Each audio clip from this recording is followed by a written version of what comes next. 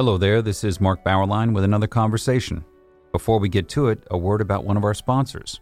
Located in the foothills of Wyoming's spectacular Wind River Range, Wyoming Catholic College, an accredited 4-year Great Books institution, is built on the ancient Western tradition of the liberal arts and the freedom of the American West. The college offers its students an immersion in the primary sources of the classical tradition, the grandeur of the mountain wilderness, and the spiritual heritage of the Catholic Church.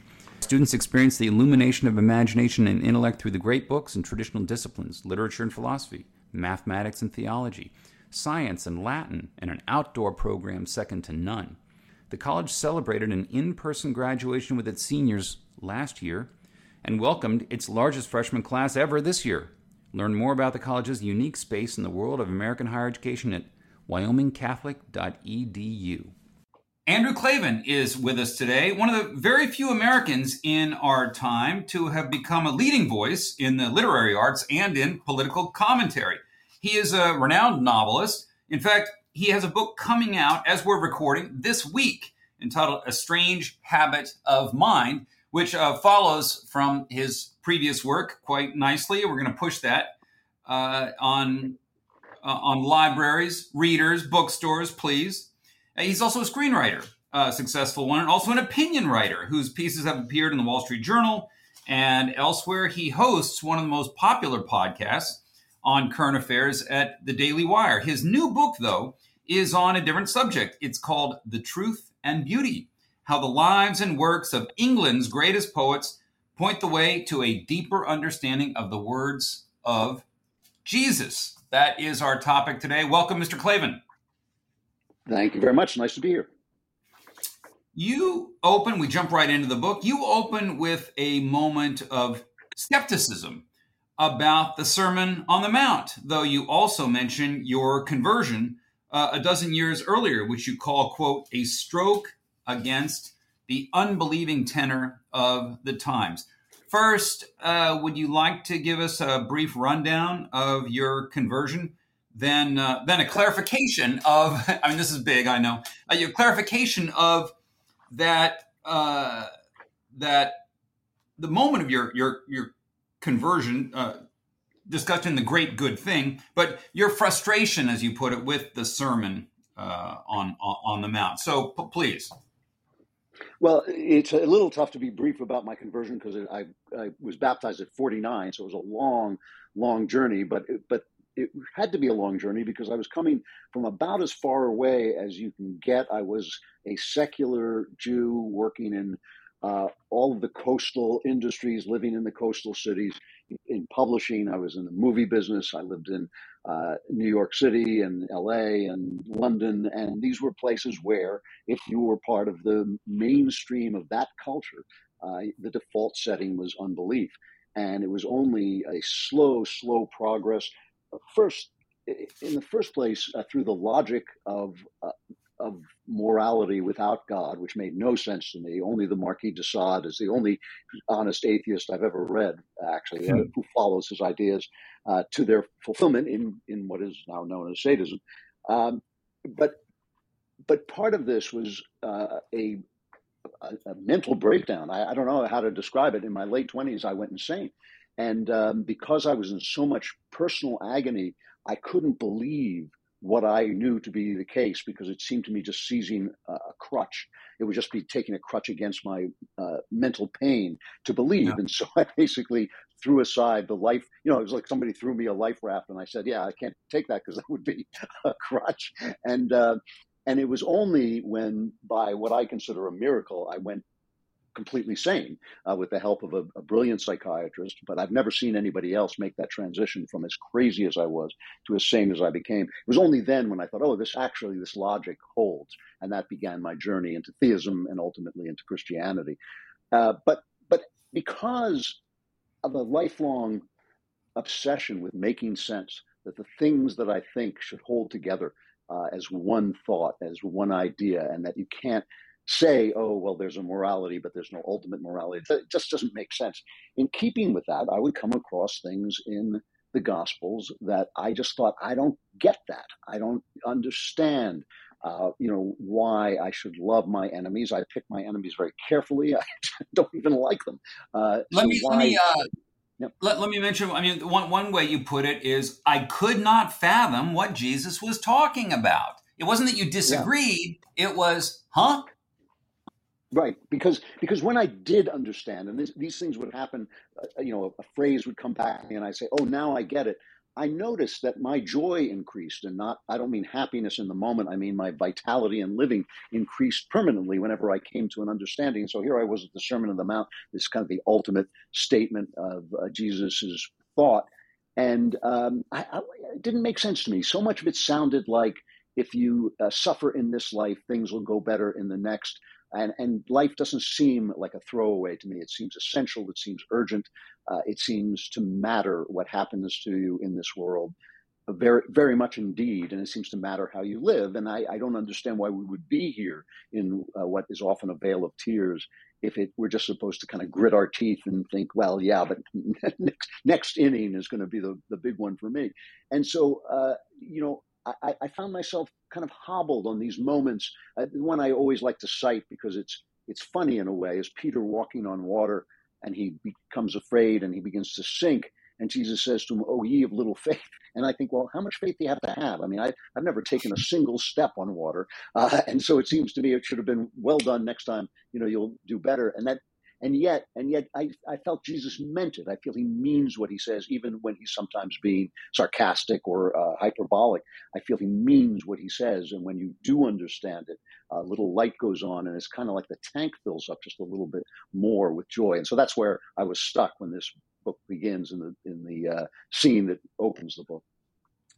And that brings us to a turn that is the subject of the book, and that is the value of the English poets to the Gospels as we understand them. You see that they really illuminate some things. Are you going back to your days as an English major at Berkeley in 1970? Well, only in the sense that it was at Berkeley when I first read the poetry of John Keats. And it always reminds me of that song, Killing Me Softly with His Song, where she's listening to the singer and she says it was as if he found my letters and read each one out loud. And when I read John Keats with his anguish and his youthful ambition and his high ideals, I felt like I was seeing myself over centuries and who I wanted to be, and that desperate urge to put something down and become one of the English writers. And I just loved his poetry, and I started to read the Romantics, which I do feel is, as a collection, the greatest age of English poetry. And so they were imprinted on my mind. This was over the course of many years, even after I left school, when I did most of my reading after I left school. Their outlook and their ideas and their life stories were imprinted on my mind. So when I returned to the Gospels, kind of seeking to figure things out, because as I point out in the opening of the book, my son said to me, "You're trying to understand a philosophy. You should be trying to get to know a man." And that changed the way I looked at the Gospels. I went back to the Gospels in a fresh way. And all of those poems, as I read Jesus from that perspective, all of those poems bubbled up in me. And I thought, oh, I get it. They're sort of saying similar things. They're talking not about what you should do, not about be a good boy or you'll go to hell, suffer now and you'll be happy later. They're talking about how you see things. They're talking about Jesus sees things a certain way, and he's trying to get you to see them a certain way. And he says, "I'm saying these things so that the joy that is in me will be in you." And that actually changed the way I read them and reminded me very much of these poets for reasons I explain in the book, because it seems like the weirdest idea in the world. I didn't even know how to tell my editor I was writing the book. I didn't tell anybody until I was finished with it, except my wife, because it seemed like such an odd idea. But in fact, it makes perfect sense. You actually just answered my following question. I was going to ask, why the Romantic poets so much? Why not the strongly Christian poets of the 17th century, like George Herbert? But as you just said, you weren't looking for the content of the faith so much. You were looking at ways of seeing the world, ways of seeing yourself, and the Romantics themselves had their unchristian moments. Their unchristian. I mean, Shelley was an atheist, right? Yes, and it's funny. I only pick out certain romantics because we talk about the Yeah. romantics as if they were a block of people who all believe the same thing. But as the critic Jacques Barzun points out, no, they were just people all trying to solve the same problem. And the problem they were trying to solve is what is reality now that our faith has collapsed. So they were actually taxed with the position of rebuilding the world, the mind of the West without God. And yet, some of them started to find that that was not going to work. And the ones that I picked were all touched by Samuel Taylor Coleridge, who is not just one of the greatest minds of his age, he was the greatest minds of any age. He was just a brilliant, brilliant man, and the one among them who always believed. He was the one who remained a Christian, sometimes an eccentric Christian, sometimes an offbeat Christian, but always kept Christ in his heart throughout his life, his tortured life. And he touches each one of these poets and these writers, Mary Shelley, who wrote Frankenstein, is included, and sort of injected something of his mind into theirs. And it's really a beautiful, beautiful story, an almost mysterious, mystical story in which Coleridge's mind sort of travels first from Wordsworth when he's frozen in the moment when his radicalism and his belief in the French Revolution has fallen apart. Coleridge steps into his life out of nowhere and reignites his creative spirit. Keats, when he is at the moment when he half realizes he's dying, when he's lost his brother and he's completely frozen, he's walking in Hampstead Heath and he looks up and there's Coleridge, and Coleridge talks to him for about an hour. And after that, Keats unloads the greatest poetry in the English language since Shakespeare in the course of a couple of months. And Mary Shelley had been touched by Coleridge when she was a child. He came over and read the Rime of the Ancient Mariner at her parents' house. And so each one of them has Coleridge like an inspiration, as Coleridge himself sort of spirals into addiction and madness. Each one of them is uplifted by him to it.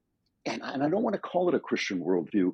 It's the view on which Christianity stands. In other words, it is what Jesus was trying to get people to see, and they see it, but they don't always know why. Well, one of the things that makes the book such a great read is the way in which you do ground a lot of beliefs in actual life events of these real people. You set the scenes. You act like a script writer in some ways when you've got the characters coming in. You start with the quote immortal evening of 1817. What happened there? Well, it's hilarious. It is my favorite story, I guess, in the history of literature. You have to remember, England is a small island, London is a small town, and here are the greatest poets, 6 of the greatest poets, all alive at the same time. Shelley, Byron, Blake, Coleridge, Wordsworth, Keats, they're all alive at the same time. And this kind of mediocre painter holds a party and invites them over. Hayden, he knows all of them, and he invites over Keats and Wordsworth, and others come over, and they all start drinking, and they act hilariously stupid. These great minds just devolve into a clown show of an evening where they're cursing and making fun of each other and making fun of other people. And Charles Lamb, the great wit and great alcoholic, is there. But in that, buried in all the hilarity of that evening, are all the issues of the moment. Political radicalism, gender, which has become a question. It's so much like today, it's almost uncanny. Who are you without God? How can you have any faith at all without God? What has science done to the way we look at things? And so I use that as a hilarious story because it's a wonderful story, but I also use it as a springboard into this new age that these guys have got to somehow figure out. And through it all is Hayden's not very good painting, this epic painting of Christ's entry into Jerusalem. And it is overseeing this whole thing. And I point out that really the problem they are all facing is that as in that moment when Christ entered Jerusalem, Christ is leaving the world. The faith that has upheld the Middle Ages is disappearing from the world, so that a while later Nietzsche will be justified in saying God is dead, meaning that he's dead in human hearts and minds, of course, not that he's actually dead. And so that's the task they're faced with. And either they're going to do what the Marquis de Sade did, because he was alive in that moment as well, or had been alive shortly before. They're either going to do what he did and say, since God is dead, we should just follow our natures. If we want to be cruel, we should be cruel. If we want to rape, we should rape. If we want to, if we get fun from suffering somebody, what is somebody else's suffering to us? It's not our suffering, which all make perfect sense if there's no God, as far as I'm concerned. Or they're going to find themselves rebuilding the Christian vision. And I think that that's what they did, even, as I say, when they didn't mean to. You talk about the Romantic poets, but you also bring up a scene out of Hamlet, when Hamlet has his encounter with the ghost. What's the significance of that scene in your story here? Well, it's a very important moment because, as Stephen Greenblatt writes about this brilliantly, he is a great Shakespeare scholar, but an atheist, and so sometimes he doesn't quite understand what Shakespeare is talking about, I think, but he loves him and he writes beautifully about him. But he points out that ghosts were a very hot topic during the Reformation, from which a lot of the loss of religion comes, and a lot of the loss of religion comes as the church splits apart and people start questioning the teaching of the Catholic Church, and all these sects grow up and all this. And one of the big questions is, can there be a ghost? What is a ghost? Where does a ghost come from? Because people have seen ghosts, and there's a ghost in the Bible that the prophet calls up. I mean, that the witch of Endor calls up. So where do these ghosts come from? You can't escape from hell, so that doesn't make any sense. And the Catholic Church had developed this idea of limbo, this idea of an in-between place between heaven and hell, where you might go for a while and then get released into heaven. You might get purified, but in the meantime, you might pop up as a ghost. And the Protestants thought this was the stupidest thing ever. It's a complete idolatry. It's not in the Gospels. So here is Hamlet, who's just come back from Luther's city where the Reformation begins, even though we're not sure when Hamlet is set. Shakespeare could not have cared less about such things. He's obviously referring to Luther. He comes back from the city. He is indeed a Catholic, and he sees, he's a Protestant, I think, and he sees a Catholic ghost. And so right away, the question becomes, what is truth? Is this a demon? Is this reality? How do I now know what is truth? If I don't know what truth is, how do I know who I am? If without God, how do I know what's inside me is a real thing and not an illusion? And all of those questions, which make Hamlet what it is, because otherwise if Hamlet were Othello and they came to him and said, someone killed your father, go kill him, the play would have been over in 10 minutes, right? He has been infected by the spirit of the age and has lost his ability not only to tell what truth is, but to tell who he himself is. And that is, of course, one of the things that brings Hamlet to the edge of madness. And I have to throw this in his mad scene, Hamlet reflects all of the movements that are going on today, the separation from language, the separation from truth, the moral relativity, all of that is included in the mad scene. And the only difference with Hamlet is pretending to be mad. The people doing it today, the college professors doing it today, pretending to be sane. But it's an incredibly prescient, if not prophetic, play about what happens when you lose your faith. And so, just to add one thing, Mark, which I feel when so many people, when they talk about literature, when they teach literature without God. And I don't mean without faith in God. I mean without the presence of God in the writers' lives. But that presence, even if it's the presence of atheism, even if it's an absence, is always there and always affects what's going on. And each one of them was born at a time when something different was happening in the matter of faith, in the question of faith. And all of them are affected by it, and all of them are reacting to it. And that's why I use other writers, Paradise Lost and John Milton, Paradise Lost, and other writers, as well as the Romantics. Resist junk food journalism. That is the clarion call of the First Things 2022 year-end campaign. No shrill moralizing, overwrought clickbait, and limp prose. Such writing, if we want to call it that, might taste good in the moment, but ultimately it fails to satisfy. Instead, we invite you to a sumptuous intellectual, spiritual, moral feast, essays, reviews, and poems written by leading lights of religious thought, complemented by other media such as the podcast you are listening to now. This is a better way. Join us to strengthen the vital, nourishing work of First Things by making your tax-deductible gift to the 2022 year-end campaign today at www.firstthings.com/campaign. Thank you. After a rich biographical portrait of the Byron Shelley crowd there in Switzerland, Frankenstein comes into the discussion. What is the real crime that Dr. Frankenstein commits? How does the book fit in the story generally? Well, everybody, including Mary Shelley, the author, says that Frankenstein has usurped the prerogative of God to create life. And I point out that's simply not true. Human beings create life all the time, and they create it out of the materials we're given. God creates things out of nothing, and he's the only one who can do that. So he's not really stealing the prerogative of God. He's stealing the prerogative of women.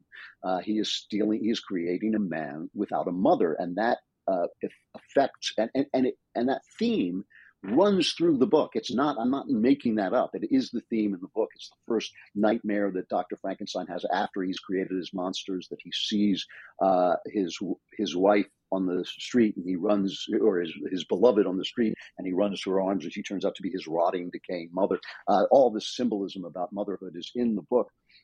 And this is what is happening in this moment. Mary Shelley is the daughter of the first great feminist or proto-feminist, Mary Wollstonecraft.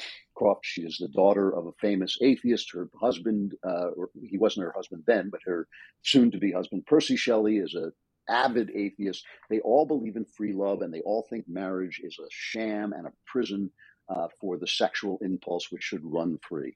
And in running free in their sexual impulse, very much like today, the very same series of thoughts as we are in today, they make a hell on earth. I mean, Shelley's abandoned wife drowns herself in the Serpentine. Byron has an affair with Mary Shelley's stepsister, which leaves them with a child whom he takes away and throws into a nunnery where she dies. I mean, they just became monsters following their sexual impulse. And Mary Shelley sits there worshiping. She worshipped her father. She worshipped her husband. But when he dies, she keeps her memory alive and never marries again. But she slowly becomes a conservative Victorian, highlighting the importance of the domestic role of women. And this is the point. Many of the romantic poets lost their mothers young. Wordsworth did, Keats did. And we're fascinated by babies, and we're fascinated by what mothers do. And Wordsworth has a passage of how a mother not creates life, not through her body, but through her interchange with a baby. How her nursing the baby and her interchange with the baby creates the individual that he becomes, sets him free of her body to become his own person. That turns out to be scientifically correct for what that's worth. I mean, I would take Wordsworth's word over scientists any day, but it turns out to be exactly what happens, that babies do, in fact, form their personalities in interchange with their mother.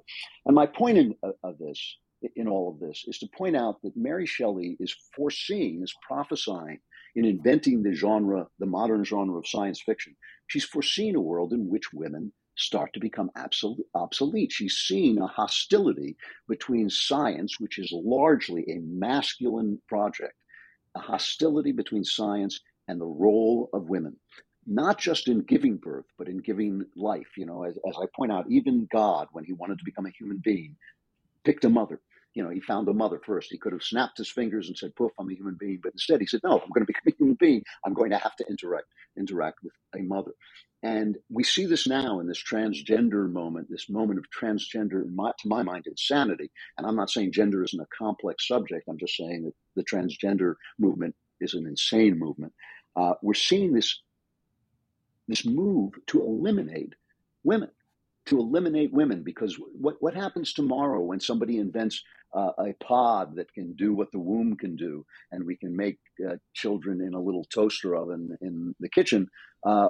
What are women for then? Are we going to say, well, gee, men are better at athletes. They're just as good, at least, as being mathematicians and scientists. What do we need them for? Why do we need them? And I think what Mary Shelley was saying was, yes, if you want to create monsters, you can get rid of women. But if you want to create men and women, you're going to have women. You're going to have to have mothers, because they're essential. And I really believe that this is a hugely prophetic and important point that she was making, whether she knew she was making it or not. And I also point out that a lot of science fiction that follows, and a lot of horror that follows, is about a horror of female bodies. I mean, you look at things like Carrie by Stephen King. The girl has her period, and suddenly she has these magic powers, and everybody ends up bathed in blood. You look at The Exorcist, which is a girl reaching maturity, and suddenly she's become a demon, demon infested. This horror of the woman's body, and then this science fictional elimination of women. You look at a film like The Matrix, a word that derives from womb, where machines have taken over the world. And it's interesting that it's made by transgender men. The guys who made that movie became girls, or think they became girls later on. And my favorite example is The Terminator, the Arnold Schwarzenegger movie, the original, which I think is a brilliant little film, just a wonderful film, where the machines have taken over the world, but there are still some men fighting back. So they go back in time to kill the rebel's mother. And all she is, when you meet her, later she becomes a superhero, a feminist superhero in the lesser movies that follow. But in that first movie, she's just a girl. She's just a girly girl. And that's what makes her dangerous to the machines. And I think that is something that Mary Shelley foresaw, that the very girliness of girls is a danger to the mechanistic view of humankind, which is now very fast approaching the full support of our elites. You said earlier that Coleridge is the one who really remained faithful to his faith throughout his life consistently, and that his vision is nicely embodied in a line that you have, quote, "We are, each of us, the eighth day of creation." What do you mean by that? Yeah, what Coleridge was talking about is something that the philosopher C.S. Lewis's friend Owen Barfield called participation, which is the fact that there is no place where reality and consciousness diverge. As Barfield pointed out, there's no such thing as an unseen rainbow. There's no such thing as an unheard sound. There's no such thing as an unfelt solidity, in Barfield's own words. But all of those things are real. Music is real. A punch in the face is real. A rainbow is in fact real, but they are created by the minds of human beings.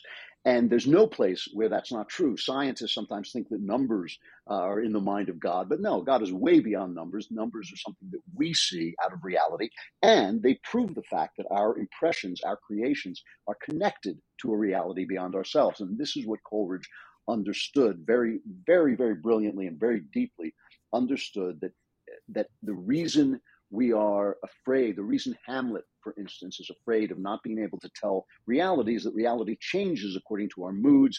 You can get reality wrong. You can think you're in love, but not be in love. You can think it's moral to hold slaves when it's not moral to hold slaves. But the very fact that you can get something wrong means you can get it right, that there is also a right answer or maybe a series of right answers. And what Coleridge said was he suspected, he asked the question whether Jesus Christ might be the sensorium, a word I have never heard used before or since, meaning the model of how we are supposed to experience the world. But each of us is going to experience the world in his own way, but in the model of Jesus Christ. And that, I think, is what Jesus is talking about when he says you're a branch of the vine. The fruit that you bear is my fruit, but you are a branch of the vine. And if you cut the branch off, it just becomes a stick, it just lies in the ground. And so that was Coleridge's, to my mind, genius understanding of what Jesus was sort of talking about. And it explains a lot. It explains why, why should we give money to the poor? Why should we care at all about the poor? Why should we care about the leper, the guy who's means nothing? I mean, this was Nietzsche's big problem with Christianity, is he felt it was a slave religion. It was giving the nobodies, the losers, some kind of dignity and power, when instead we should be following the Superman. And so Coleridge is explaining why that is, because if each person is to some degree recreating the world, if he's acting in collaboration, as Wordsworth said, with the one great mind, an agent of the one great mind, said Wordsworth, then what he's doing is as important as what I'm doing, and as important as what each person is doing. Each of us is actually participating in creation. We are the part of creation that creates.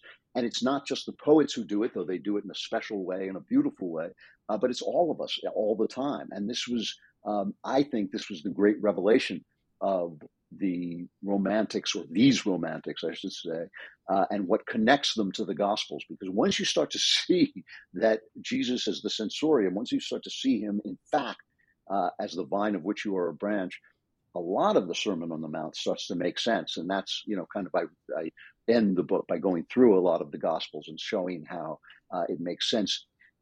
It doesn't change. Nothing I say changes theology. I mean, I'm not a theologian to begin with. Nothing I say changes the great, thinkers of the age. It's just a way of looking. We change. Jesus doesn't change, but we change. And it's a way of looking at it in this modern world that these guys, I think, invented. Last question. In your conclusion, or your epilogue, I should say, which has the title, The Road to Emmaus, there's an axiom which runs, everything becomes literature. Please explain. Well, I point out that, for instance, Jesus raises Lazarus from the dead, but where's Lazarus now? Lazarus is dead, so whatever miracle happened, it wasn't a permanent miracle. It was a sign. And Jesus essentially says that. He says, I know that you can do this, but I want people to see that it can be done. So a sign is a form of literature. I mean, it's a form of symbolism. It's a story that we tell down the ages because it has meaning. And everything that Jesus does in the road to Emmaus is to interpret the Bible, to interpret the stories of the Jews in a new way. And in doing that, he transforms the consciousness of the West, and I would say of the world. And so we don't have to worry as much as sometimes we do about whether, this sentence is exactly right or it meshes with that sentence. I mean, some of the stuff that I feel people that actually the Catholics rarely do it, but it's the Protestants who get stuck on it because all they have is scripture. They start to think, well, each line has to, here's the way I fit this line into that. But no, it's all literature. Every life is a work of literature. And certainly Jesus's life, I mean, the importance of Jesus's life is that it can be told and understood, because after all, while you have a living relationship with Christ, you also have this book that tells you the story of his life, and you have to believe that that's an important thing. That's literature. That is literature. And so it's a question of meaning, yes, but I believe that literature is first and foremost an experience. The things we talk about when we give meaning to something comes second to the experience of something. You have an experience. Even if you stub your toe, I don't care what it is, you might talk about what that pain meant to you later on, but the stubbing of the toe is the thing that you possess. And the same is true with stories, I think. You possess the story as an emotional event in your life, an ongoing emotional event in your life. And the different ways that you look at it and bring meaning of it, expand that experience, or an expansion of that experience, but you always have to go back to the experience itself. One last example is just if you take the story of the fall of man, of Genesis. I've heard that interpreted, 15 at least different ways that made absolute sense to me. But the story remains the story. This thing that happened remains the thing that happened. And all meaning is a lyric to what the poet Seamus Heaney called the music of what happens. And that's what I mean by it's being literature. We interpret it, but we experience it first, and the experience becomes part of us. The book is The Truth and Beauty, How the Lives and Works of England's Greatest Poets Point the Way to a Deeper Understanding of the Words of Jesus. Andrew Klavan, thank you for joining us. It's great talking to you, Mark. Thanks. And thank you for listening to our conversation, which has been supported by Wyoming Catholic College, which combines great books, the Catholic tradition, and the great outdoors of the American West into an extraordinary education. Go to wyomingcatholic.edu or contact the admissions office at 877-332-2930.